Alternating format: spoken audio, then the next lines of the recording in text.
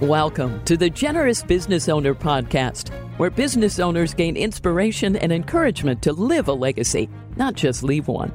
And now your hosts, Jeff Thomas, Alan Barnhart, and Jeff Rutt. Welcome, everybody. This is Jeff Thomas, your host for the Generous Business Owner Podcast. My co-hosts are out of town. Jeff Rutt is in Ukraine right now with Hope International, and Alan Barnhart is hiking the Appalachian Trail.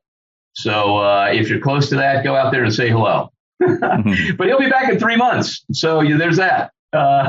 Maybe 2 months. He's been out there for a while. So anyway, thanks for joining us. I've got a special treat for you today. Andy Schoonover is with us from Austin, Texas. Andy runs a special kind of healthcare company that I'll have him tell you about that's crowd-funded, but I don't want to screw it up. So I'm going to let Andy tell you all about that. We met through Mike Sharrow at C12, this Christian CEO group that we're both members of. It's been a lot of fun getting to know Andy a little bit before this, and you're in for a treat to hear his story. So Andy, welcome to the show. Thanks for having me. Appreciate it. Well, it's great having you. Andy, we generally start out with just some questions about kind of how you grew up. Where did you grow up? What was that like? What was your family like? That kind of stuff. Yeah, St. Louis kid, Midwest. Grew up in a Catholic family, one of 5 kids.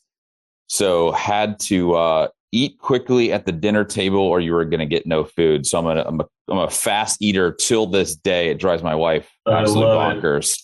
But yeah, I grew up Catholic, kind of went through the elementary school, high school, Catholic school, all the way up until university. Ended up going to the University of Virginia for undergrad. Kind of lost my faith a bit through college, as many do. I was like, hey, this rule-based stuff is not that much fun when you're in college. And so I had my decade of wandering as I went to UVA, worked for a few years, went out to Stanford for business school, and then started a company, ran that company for a few years again in the Midwest. And, it was a remote patient monitoring company. So we were doing monitoring folks with their blood pressure, their blood sugars, those types of things. So if you had diabetes and your blood sugar spiked, we would get involved and make sure that you didn't go to the hospital. So I spent a lot of time in my early to midlife in the Midwest, which I love. But I'm down now in good old Texas, where it's 107 degrees today. Well, that's true. We are recording this in the heat of the summer, and we're both in Texas, so we're both suffering. But I think we're both in air conditioning, which is helpful. But okay, now I have to, for our St. Louis listeners, for sure, I have to go back to St. Louis because I grew up in Kirkwood. Okay, Missouri. I grew up in Florissant. There you go. And it's a pretty big Catholic town. Okay, so did you go to one of the Catholic high schools? I actually moved out of St. Louis right before high school, so I didn't make it into high school. But I know the Midwest. Just, first time you meet somebody, what high school did you go to? Exactly. It is hilarious. It is hilarious. Exactly. I had a friend who I worked with at Morgan Stanley who moved. He grew up in LA. I knew him from Houston. He moved to St. Louis for a few years to run an office there. And he goes, everybody kept asking me what high school I went to. Yeah, it's so funny. Yeah. Because they're trying to peg you because you got all the little suburbs so they can sort of figure out who you are, right? Yeah. I grew up in Florissant, which, 40 years ago, is much different than it is today, but went to Sacred Heart Catholic school there in Florissant, Missouri. So huge Cardinals fan, huge Blues fan, now a Kansas City Chiefs fan, because given they took our Rams and our Cardinals from us over the last, 30 years, I guess, but we've lost both two football teams in 30 years. So I'm a St. Louis kid at heart. I love it. All right. We'll talk Cardinals offline. I've been living in Houston for 30 plus years, and people can't believe I'm still a Cardinals fan, but you got to stay loyal. Okay. You got to stay loyal. All right. So you get out of Stanford, and now you talked about kind of getting into the healthcare thing. Mm-hmm. What drew you to that, or how did that all happen? Yeah. So it's funny. When I was out in Stanford, kind of a funny story here. I don't know. Have you ever seen the movie The Social Network? Yes. So there's a subplot in that movie where Eduardo, who's the co-founder of Facebook, needed to get, I forget, it was $16,000 or $18,000 from his dad to pay for this house so that Zuckerberg can move his buddies from Boston to Silicon Valley. Well, the house that they rented in Silicon Valley was my house. it was between our first year and second year of business school. We all went and did our internships, and Zuckerberg, and his buddies stayed at our house that summer. So it's a pretty funny story, but I say that to kind of illustrate the time it was. It was 2006. Google was taking off. Facebook was taking off. I wanted to do something a little bit different. So I went out and raised some money to buy actually a small company, and bought a little company in Dayton, Ohio. And it started out being an I fallen and I can't get up company. So I'm sure you've seen those silly, TV shows. Oh, you click the button in the shower? Click the button. And so we bought a competitor to them. And so, you looked at that company, right? And it's seniors, that demographic is growing. It was recurring revenue. It's healthcare. So up economy, down economy, healthcare typically does well. It just had all the characteristics of something that a newly minted MBA who didn't have an ounce of managerial experience could go in and try to run. We started off, I think, with 20 employees, and man, the Lord just blessed it, because we sold it 6.5 years later, and I think we had, I don't know, 300 FTEs or something like that. So it was a crazy, What was the name of that company? It was called VRI, out of Dayton, Ohio. So wow, that's amazing. Okay, so you sell that. It sounds like you did pretty well. Yep, went great. How old are you when you sell this thing? Oh, I'm 34. Have you been married yet? Well, the month after we sold the company, I got married. Okay. The day we sold the company was negative 13 degrees in Ohio.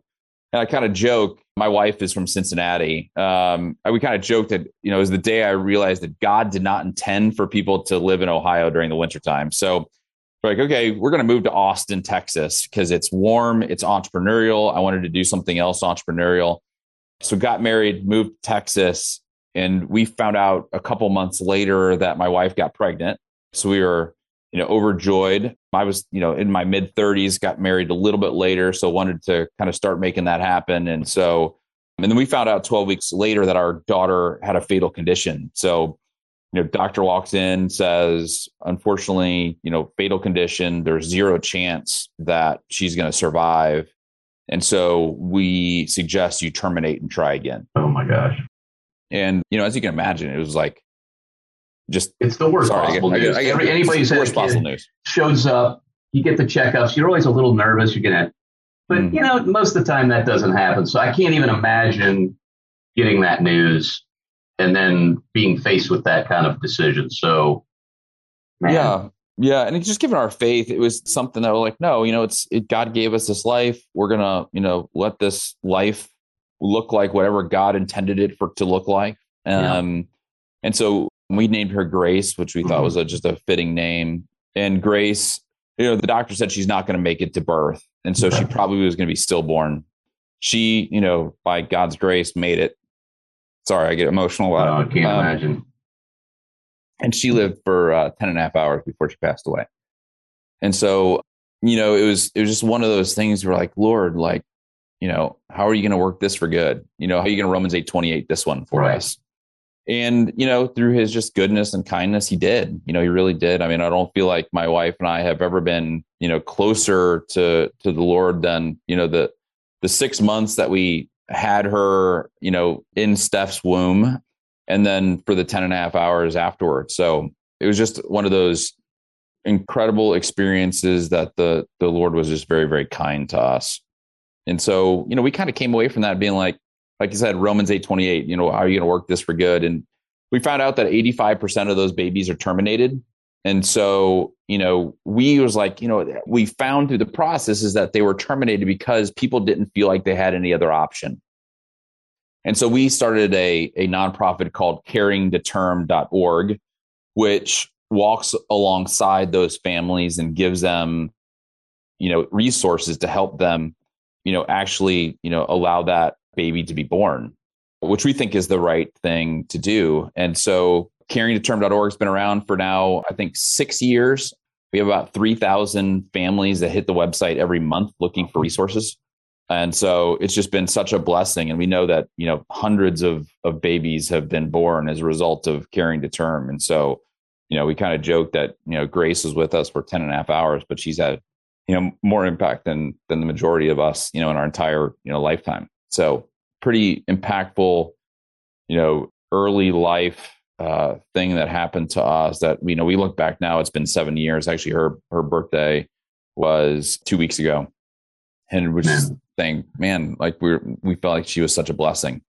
Well, I'm so sorry for your loss, but when I hear stories like that, what I kind of look for is they're so traumatic. There's kind of only two responses. You either run from God or you lean into him for comfort. Yeah. Amen. And I'm so glad that you guys leaned in. And I can only imagine the stress on a marriage as well, with you both mourning that way. And the fact that you've able to turn it into something that honors grace in that way and helps others is absolutely a beautiful thing. And it's easy for me to say because I haven't gone through it, but obviously it's not the length of the life that matters. In Mm-hmm. the way God looks at it, she really had a very meaningful life. To your point, she's helping a lot of other people, and just by being part of your family. So that is really beautiful. And I hope somebody's walking down the street right now who might be facing that challenge that feels a little hope, just to be able to go to that website. We'll make sure to link to that website I appreciate that. Thank you. In the show notes. And we were blessed with 2 more girls since then. So Ava is 5 and Caroline is 3. So we have 2 more girls. I'm a girl dad. I guess that's God wanted me to be a girl dad. And so, and you hit it right on the head. I mean, we moved to a new city. We had just gotten married and we lost our daughter all within a year, which, the enemy just wanted to just hammer us. And, it was spent the next couple of years just, candidly fighting for our marriage because, one of the things I realized then is as males and females tend to mourn very differently. And so we kind of had to work through that. And I'm glad we did because our marriage is stronger now than I think it would have been if we hadn't gone through some of those things. And so it was just looking back, as people think this is a crazy statement, but looking back, we just feel like we wouldn't have changed a thing. It was such a blessing to us, and we miss her dearly, but it is a blessing. Wow. Thanks for sharing that story. I just think, we were talking earlier, the importance of, you've had a lot of success, but things are never up and to the right in a straight line. And I think kind of leading with the limp, frankly, and how you learn from that is just super important. Now, one thing you mentioned to me earlier is that this experience also kind of changed the way you look at money, or you kind of look at money different from other people. Is now a good time to kind of talk about that a little bit? Yeah, sure. I think so. I mean, we did extremely well in our first company. So well that I could pretty much do anything I wanted. And I did. I moved to Austin. I bought the 5,000 square foot house. I bought the Tesla. My wife drove a Range Rover. I mean, we were living. You were on the program. We were on the program. That is the program. And a couple things happened. One is we lost grace, which, you kind of puts you in this position of like, the stuff is not what life is about. There is much more important things to life than the stuff. And, a second thing happened, which was, I say is a God thing, but it's so small, but it was so impactful. My wife, like I said, driving a Tesla, $115,000 car. She goes around the curb too fast and the rims on both wheels on that side of the car were totally scraped up. These rims are $2,500 or something like that a pop. And I was so pissed that I wouldn't talk to my wife for 2 days. I was pissed. Yeah. And I came How away could you from possibly. I mean, it's not that hard to turn, right? I was like, are you kidding me? And now we got to do $5,000. I was pissed at her. And I came away from that. And in one of my quiet times, I felt like the Lord just revealed to me. He's like, Andy, I gave you this incredible woman to be your wife. And you are pissed at her over $5,000 of car damage. Not only are you putting the car above your wife, you're putting the car above me. And I heard that just so loud and clear. And so we sold the Tesla, we sold the Range Rover, we sold our 5,000 square foot, house. We're now in half of that square footage with a an old Tahoe that my kids called the dirty old man because it's always dirty. And, I think a dirty car means you're having fun. You're having fun in it. My wife and my kids disagree with me, but, we've changed our lifestyle and it actually, like, our hearts are way more joyful when we can give $100,000 than when we buy something for $100,000. And I think it's just the Lord has, like, changed our hearts to be givers instead of spenders. And we're human beings. We're not perfect. We don't do it totally right, but we try to, just reorient our lives to giving as opposed to keeping or spending. And I think it was grace and, these little kind of moments in life where we kind of like, man, this stuff doesn't make us happy. It doesn't make us joyful. And, it gives us way more joy to give to, hope or compassion or the local pregnancy center or, whatever it ends up being. Right. And, so I've done a pretty deep kind of scriptural dive on how the Lord wants us to manage our money, and kind of looking at it. It's his first and he has given it to us. So ultimately it's his. And so, how do we steward that, really, really well? And, it's still a struggle for me, because you read the scripture and you hear, like, in Luke, Jesus says, woe is the rich, for they have received their comfort, and I'm still rich, like, by any kind of standard. Right. And so you look at that and you're like, Lord, what do you want me to do? Like, do you want me to sit out on the corner without a house and my kids begging for money? Like, I don't think that's what you want me to do. I think you've given me some talents and, the parable of the talents is clear. And so, but, like, how do you do that? And so I still wrestle with it to this day. Like, am I giving enough? Am I not giving enough? Should I have bought that? Should I not have bought that? Knowing a lot of that, the shame of that comes from the enemy. And, but still wrestling with, you go through the Sermon on the Mount and it's blessed are all these people who are not rich and happy and comfortable like me. It's blessed of all these other people who are struggling and, and not wealthy and are, fighting for their faith and getting persecuted as such. And so it's like, man, I still struggle with this a little bit, but, at least I've kind of brought that to the Lord and been like, I struggle with this, Lord, like, please help me understand how you allow me to amass all of this wealth and then distribute it in a way that glorifies you. I still struggle to this day on how to do that better. And Alan, and some of the things that he's done. And, I've read God and Money and I've, read some of Randy Alcorn's stuff. Like, he has placed it on these men's hearts to do the best they can in trying to, direct guys like me to do this better, but I still struggle with it to this day. Well, and then, a book that I've been giving away lately is Gospel Patrons. And because I hang around a lot of people that are evangelists, and I'm not great at that necessarily, kind of sharing the gospel. I will do it kind of through my story and this sort of thing. But I realized when I was recently, I chair the Lee Strobel board and that kind of thing. And we had a board meeting recently and all these guys are talking about evangelism and their heroes in evangelism. And I gave them all a copy of this book, Gospel Patrons, because the people that I think about are the people who fund those movements.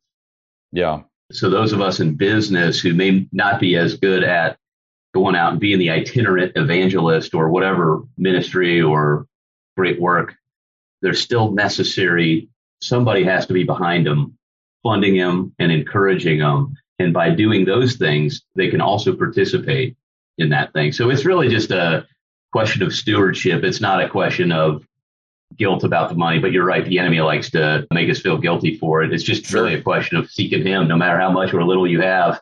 We're all in the same position. I had a buddy of mine who did prison ministry. And I go, man, how do you do the prisons? That sounds tough. He goes, are you kidding? He goes, your ministry's a lot harder. I go, what do you mean? He goes, hey, in prison, they know they screwed up. They know they need some help.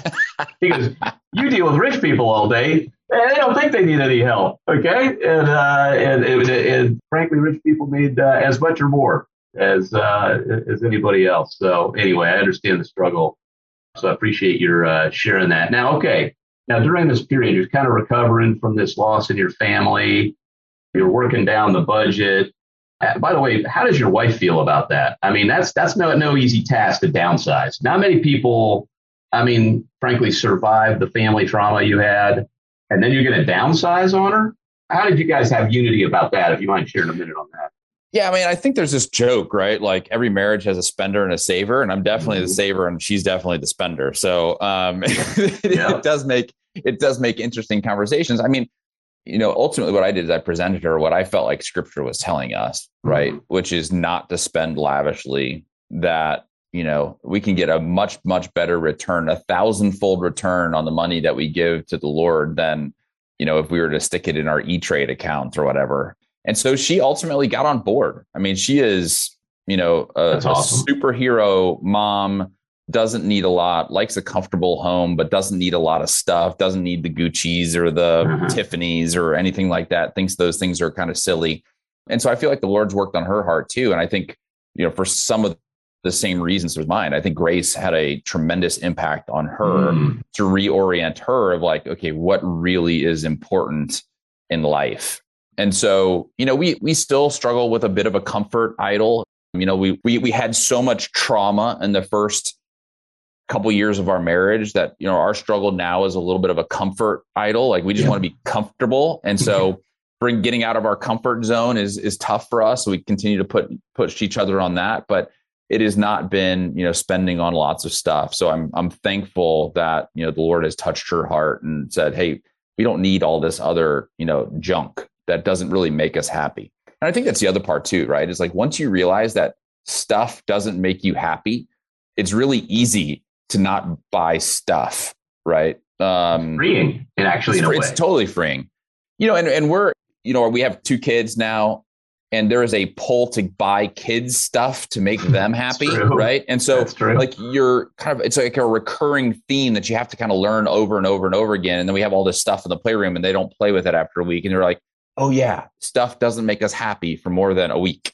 And so, the Lord is, again, so just merciful and gracious on us, like to remind us in a way that's like, look, this stuff doesn't make you happy. I'm the ultimate source of joy. And so continue to look at me, or look for me in these things. And that's what we've started to do, is like looking for the Lord in some of these things. Like, I love fishing. I feel like I'm most present with the Lord on the water, and I can enjoy, being on my little John boat that I bought, with his money. But he's like, look, if you find joy in me in that, then that's, an okay, expense. And so we're trying to find joy in him as opposed to joy in stuff. And I think we've done, not us. I mean, the Lord's placed it on our heart that just over the last, 5 or 6 years, that's kind of where we've come out.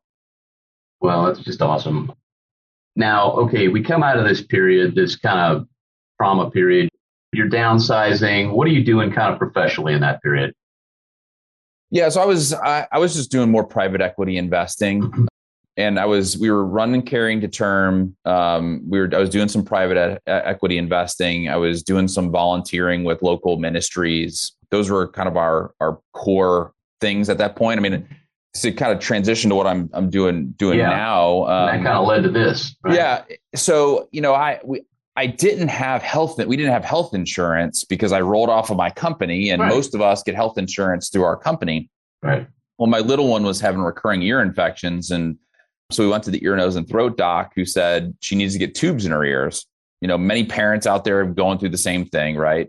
And so we go to the local hospital, get tubes in her ears. It was a 15-minute procedure, and we get the bill, and it was $8,000 for 15 minutes. And I'm like, how can this even be possible? Like $8,000 for 15 minutes. But I was like, look, I have health insurance. That's the whole point. Like, that's what health insurance is for. And then the health insurance company, I got it off of healthcare.gov, which was a mistake. They called me and said, medically unnecessary, we're not paying for it. Yep. And so I was like, all right, well, I had to stroke a check to the local hospital for $8,000, and I was pretty pissed about it. And so I called my insurance company. I said, hey, I'm not going to pay your bills if you're not going to pay my bills. Right. Like, so I quit. So we ended up joining a sharing ministry, which I'm sure many of your folks are familiar with. And I was like, man, at its core, this is really great. Mechanically, it's kind of really, I'm not ripping on sharing ministries. I'm just telling you my experience. It felt like the technology was in the 1990s. And so it was like, can we do something like that the mechanics on the back end are a little bit more efficient, The technology is kind of a modern day tech stack. And so what we've done is built a company called Crowd Health, which in many ways, from 20,000 feet looks like healthcare sharing, but is more like healthcare crowdfunding. But it's basically an alternative way for people to pay for their healthcare expenses. And walk us through how that works. Okay. Sure. Yeah. Yeah. So if you have a problem, how does it get paid for? Right? Is there a premium? How does that work? Yeah. So it's about $200 a month. And for a family, it's about $700 a month. You put that money into an account that we open for you when you sign up. So it's a bank account, FDIC insured, it's yours. You put $200 a month in it. We take $30 of that for our fees. The rest sits in there, and then we will reach out to you and we will say, hey, Jeff has a broken arm that's $6,000. Jeff's going to pay the first $500 of it. Will you help out Jeff in that? So we'll ask 100 people for $55, and then they will say, yeah, perfect. I'll send money to Jeff, or no, I won't send money to Jeff. It's totally voluntary. And so if somebody says no, then we just move on to the next person, and we ultimately will transfer that $5,500 from those people's account to Jeff's account, so he has enough money to pay for his broken arm. Okay. Yeah. And so you might ask, like, if I had voluntarily could say no, like, why would I say yes to help Jeff? Well, we've got an internal reputation score that says, hey, I asked Andy or whatever 10 times, and he said no 9 out of the 10 times. So I have a reputation score of 10, right? So if I have a health event that I submit to others in the community, they know that I'm a really bad member of the community. And so their probability of funding me goes down significantly, right? So there's this reciprocity engine that drives this internally that makes it voluntary, but it really just kind of says, are you a good member of the community? Are you not a good member of the community? Right. And that will ultimately dictate whether or not you're going to get your health bill funded. So we're gamifying this a little bit. And then ultimately, like, there is a kingdom piece of this, and it goes back to generosity, which is like, I feel like the government health insurance has gotten in between us and our ability to be generous, because, health insurance, you just pay your premium and the health insurance plan will pay for Jeff's broken arm, right? In this situation, like, I know that Jeff needs the money. I voluntarily give it to Jeff. And we've been doing this for thousands of years, where our community will kind of gather around each other. And if you need help, then they'll help, right? If you break your arm and you have crops to sow, right, then somebody else in your community will come alongside them and help that family with their crops while you're recovering from your broken arm. And I feel like insurance and government and all these other, entities have gotten in the way of that. And so I think they have stolen our ability to be generous to our fellow human beings. Because look, I'll be honest with you, if I drive down the road and I see somebody on the side of the road, I'm like, why aren't you on Medicaid? Why aren't you in a homeless shelter that the government pays for? Why aren't you getting the resources that the government can give you, and you're still on the side of the road? And in reality, what my heart should be is, I'm the priest or whatever that walked by, the guy on the side of the road, right? I should be the Samaritan, but I'm not, right? We all looked at that story and it was like, how can all those people just walk right by? And I was like, I do that every single day, right? And partially because I feel like we've been conditioned by our government and insurance companies and all these kinds of other things to not engage, right? Because they are going to. This is funny. I just had a conversation with a guy who's going to be a guest on this show not too long from now. He's kind of a governmental expert. And we were talking about exactly this issue. And he educated me about, he said in Europe, and I've actually had this happen with European clients. I actually asked a client who grew up in Europe, was a European citizen of the EU, and we talked about generosity, just as part of our normal planning process. What do you give to now? What do you plan to give to in your estate, whatever? And he goes, I don't really do any giving. I'm from Europe. The government takes care of all that. Takes care of all of it.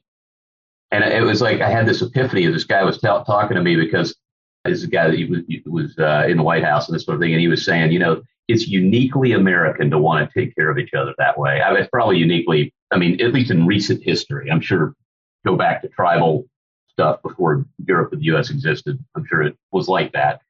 But I think that's a really interesting point and something kind of unique about our country. Would you think that's true, to want to care for each other, maybe without the government so much in the middle? Yeah, I mean, I think it's a spectrum, right? I mean, Yeah. it's like on the European side, the government takes care of everything. Right. On the US side, they take care of some things. Right. Right. And I would love to, I'm not going to get to politics, but I would like to move on the side of government taking care of less and people like me and you taking care of more. Right. Okay. And that's where I feel like, we can continue to move that direction of us being responsible for the people in the community to get healthcare, to get food, to get shelter, to get all of these things, as opposed to the government doing that. Because I think they're stealing my ability to be, generous. Really interesting. And I'm guessing that the price is lower. I mean, for sure. End up being a net savings for most people. For sure. Oh, right. Yeah. I mean, it's out the middle, a bunch of middlemen, right? Yeah. So, for my family, we pay $695 a month for Crowd Health. Under healthcare.gov, we paid $1,200. And I think our deductible was somewhere like $9,000 or $10,000. For Crowd Health, I pay $700 a month, and then I pay the first $500 of any health event. So my kid has an ear infection, ear tubes, I pay $500. Broken arm, $500. And insurance, if my kid breaks an arm, I would pay the first $9,000 of that, and then insurance would pick it up. The second kind of kingdom component of this is 250,000 families last year went bankrupt, even though they had health insurance due to a health event, right? So you have health insurance and you're going bankrupt because you have a health event. Like, that's a problem. The whole point of insurance is if you have a big event, it keeps you from going and putting you in financial distress. Health insurance is not doing that because most of us don't have $8,000 or $10,000 sitting in the bank. So when we do have a health event, we're going into bankruptcy. And so you're paying for insurance that's pretty useless. Exactly. So, okay, this is I find this to be one of the things I try to do is find there's a thread going through here. Okay, so it's really interesting to me. I don't know if you thought about this thread, but you were drawn to a healthcare business, kind of random, maybe. You felt like it was random at the time, getting into this business out of business school, but it was healthcare related. Mm-hmm. You sell it, you get married, you have this trauma that includes the healthcare system. Okay, that the advice was you know what I'm saying? I mean, it's what the world gives, but you kind of went on a counter trend decision there, and now you're trying to help other people. I'm imagining you're funding a lot of that ministry to help other people walk that path that you walked. Okay, kind of healthcare related. Yeah, and then you get through that trauma, and now you're into this business. It seems like there's this thread, man, of healthcare. Have you ever really thought about that? I never thought I was going to get in healthcare. I kind of hate healthcare. I hate all the bureaucracy around it. Which is why it's an opportunity. Which is totally why it's an opportunity. And so I'm looking for spots within healthcare. Actually, the first healthcare company that I got involved in, I got involved because I had 4 grandparents still alive. They were all in their 80s. And my grandpa fell and had one of these devices, got stuck between the chair and the wall. And if he didn't have a device, he would be dead. Wow. Right. And so he used one of these devices and I was like, this is saving people's lives. Yeah. Right. And so I want to do something that has an impact on people and, in a big way. I don't like things. I don't get super excited about things that are incremental. I want something that's, if it works, if we win, it's going to have a dramatic impact on the people that use it. I think VRI through I've fallen and I can't get up. And ultimately what we did with that company is instead of just being I've fallen, I can't get up, we put a little Bluetooth sensor in there so that we can start monitoring blood pressure and blood sugars and weights and things like that to be more proactive and keep people from falling as opposed to being reactive. Right. So that's actually where the company really took off, is being more proactive. But it's like, man, how can we, improve people's lives? And I probably think a part of it is like, I had a mom who was a nurse, right? And so this healthcare thing has kind of been in my blood, probably from, mom being a nurse and just being, an awesome mom to us who cared deeply for us. And so I think that's kind of where that comes from. So when you kind of think about the allocation of your giving, is a lot of it going toward this nonprofit that you guys founded? Some of it, I would say the majority of it goes to our local church. I still feel like, the local church are really good allocators of capital. They're much more spiritually mature than I am. So, that. And then a big one is missions. I mean, I think that there's a passion for just, missions within our home. And that's what God's placed on our hearts. We give a lot to missions. And I just have so much respect for people who can go to a foreign country, not know the language, and it's just like, that is just an incredible sacrifice, and you will get crowns in heaven for having done that. And I just have so much respect for those folks. And per what we talked about later, like, ultimately, if we want everybody to know Jesus, or at least have the opportunity to know Jesus, like, there's got to be funders on the back end to do this, right? And I've kind of gotten to the place of being like, all right, Lord, like, you have given me the ability to make money. I won't be shy about that, nor will I be shy about giving it all away to folks who are on mission for you. And if that's the role you have me playing, then awesome. Like, I'm all about it. But it's a heck of a lot easier role than, some of these folks who are in, China trying to, escape, police from, deporting them. Like, with 4 kids, like, I'm like, oh my gosh, like, how do you even? But you know what, Andy? As I hear that, I hear what you're saying, because I feel the same way. But those people couldn't not do that. I know. They have to do that. I know. And they cannot do what you do. Like, you're like, yeah, I'm just going to do another startup. I'll raise capital. I got this business plan. It's really not that big a deal. It's like a clear idea. It's like the most obvious thing ever. To you, what you're doing is obvious, and I mean, I don't want to call it easy, but easier for you than most people, because you're kind of made to do this. You can kind of even tell by the way your language, and you're just like, yeah, this is sort of, the business school, everybody does it. Like, you do a business plan, you go raise some money, you have a good idea, blah, blah, blah, blah, blah, But those people that are doing that work in the mission field, they're like, holy smokes, this is what I'm called to do. I'm so glad that Andy's over there doing that thing. Yeah, I have no idea how to do that. Jeff, but here's where I struggle, right? And this is a conversation, not so much a podcast, but it's a conversation. It's right. I got invited to play golf in Hawaii last weekend with Patrick Mahomes and Travis Kelce.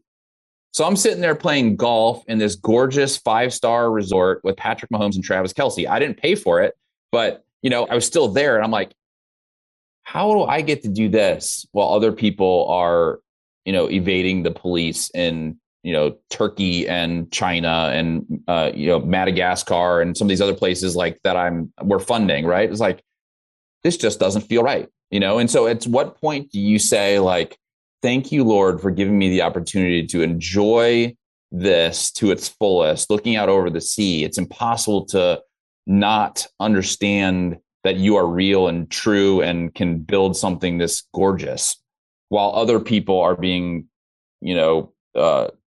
persecuted in other countries. And so that's the heart struggle with me. That's the struggle with me, right? And so it's just hard for me to grasp at some points.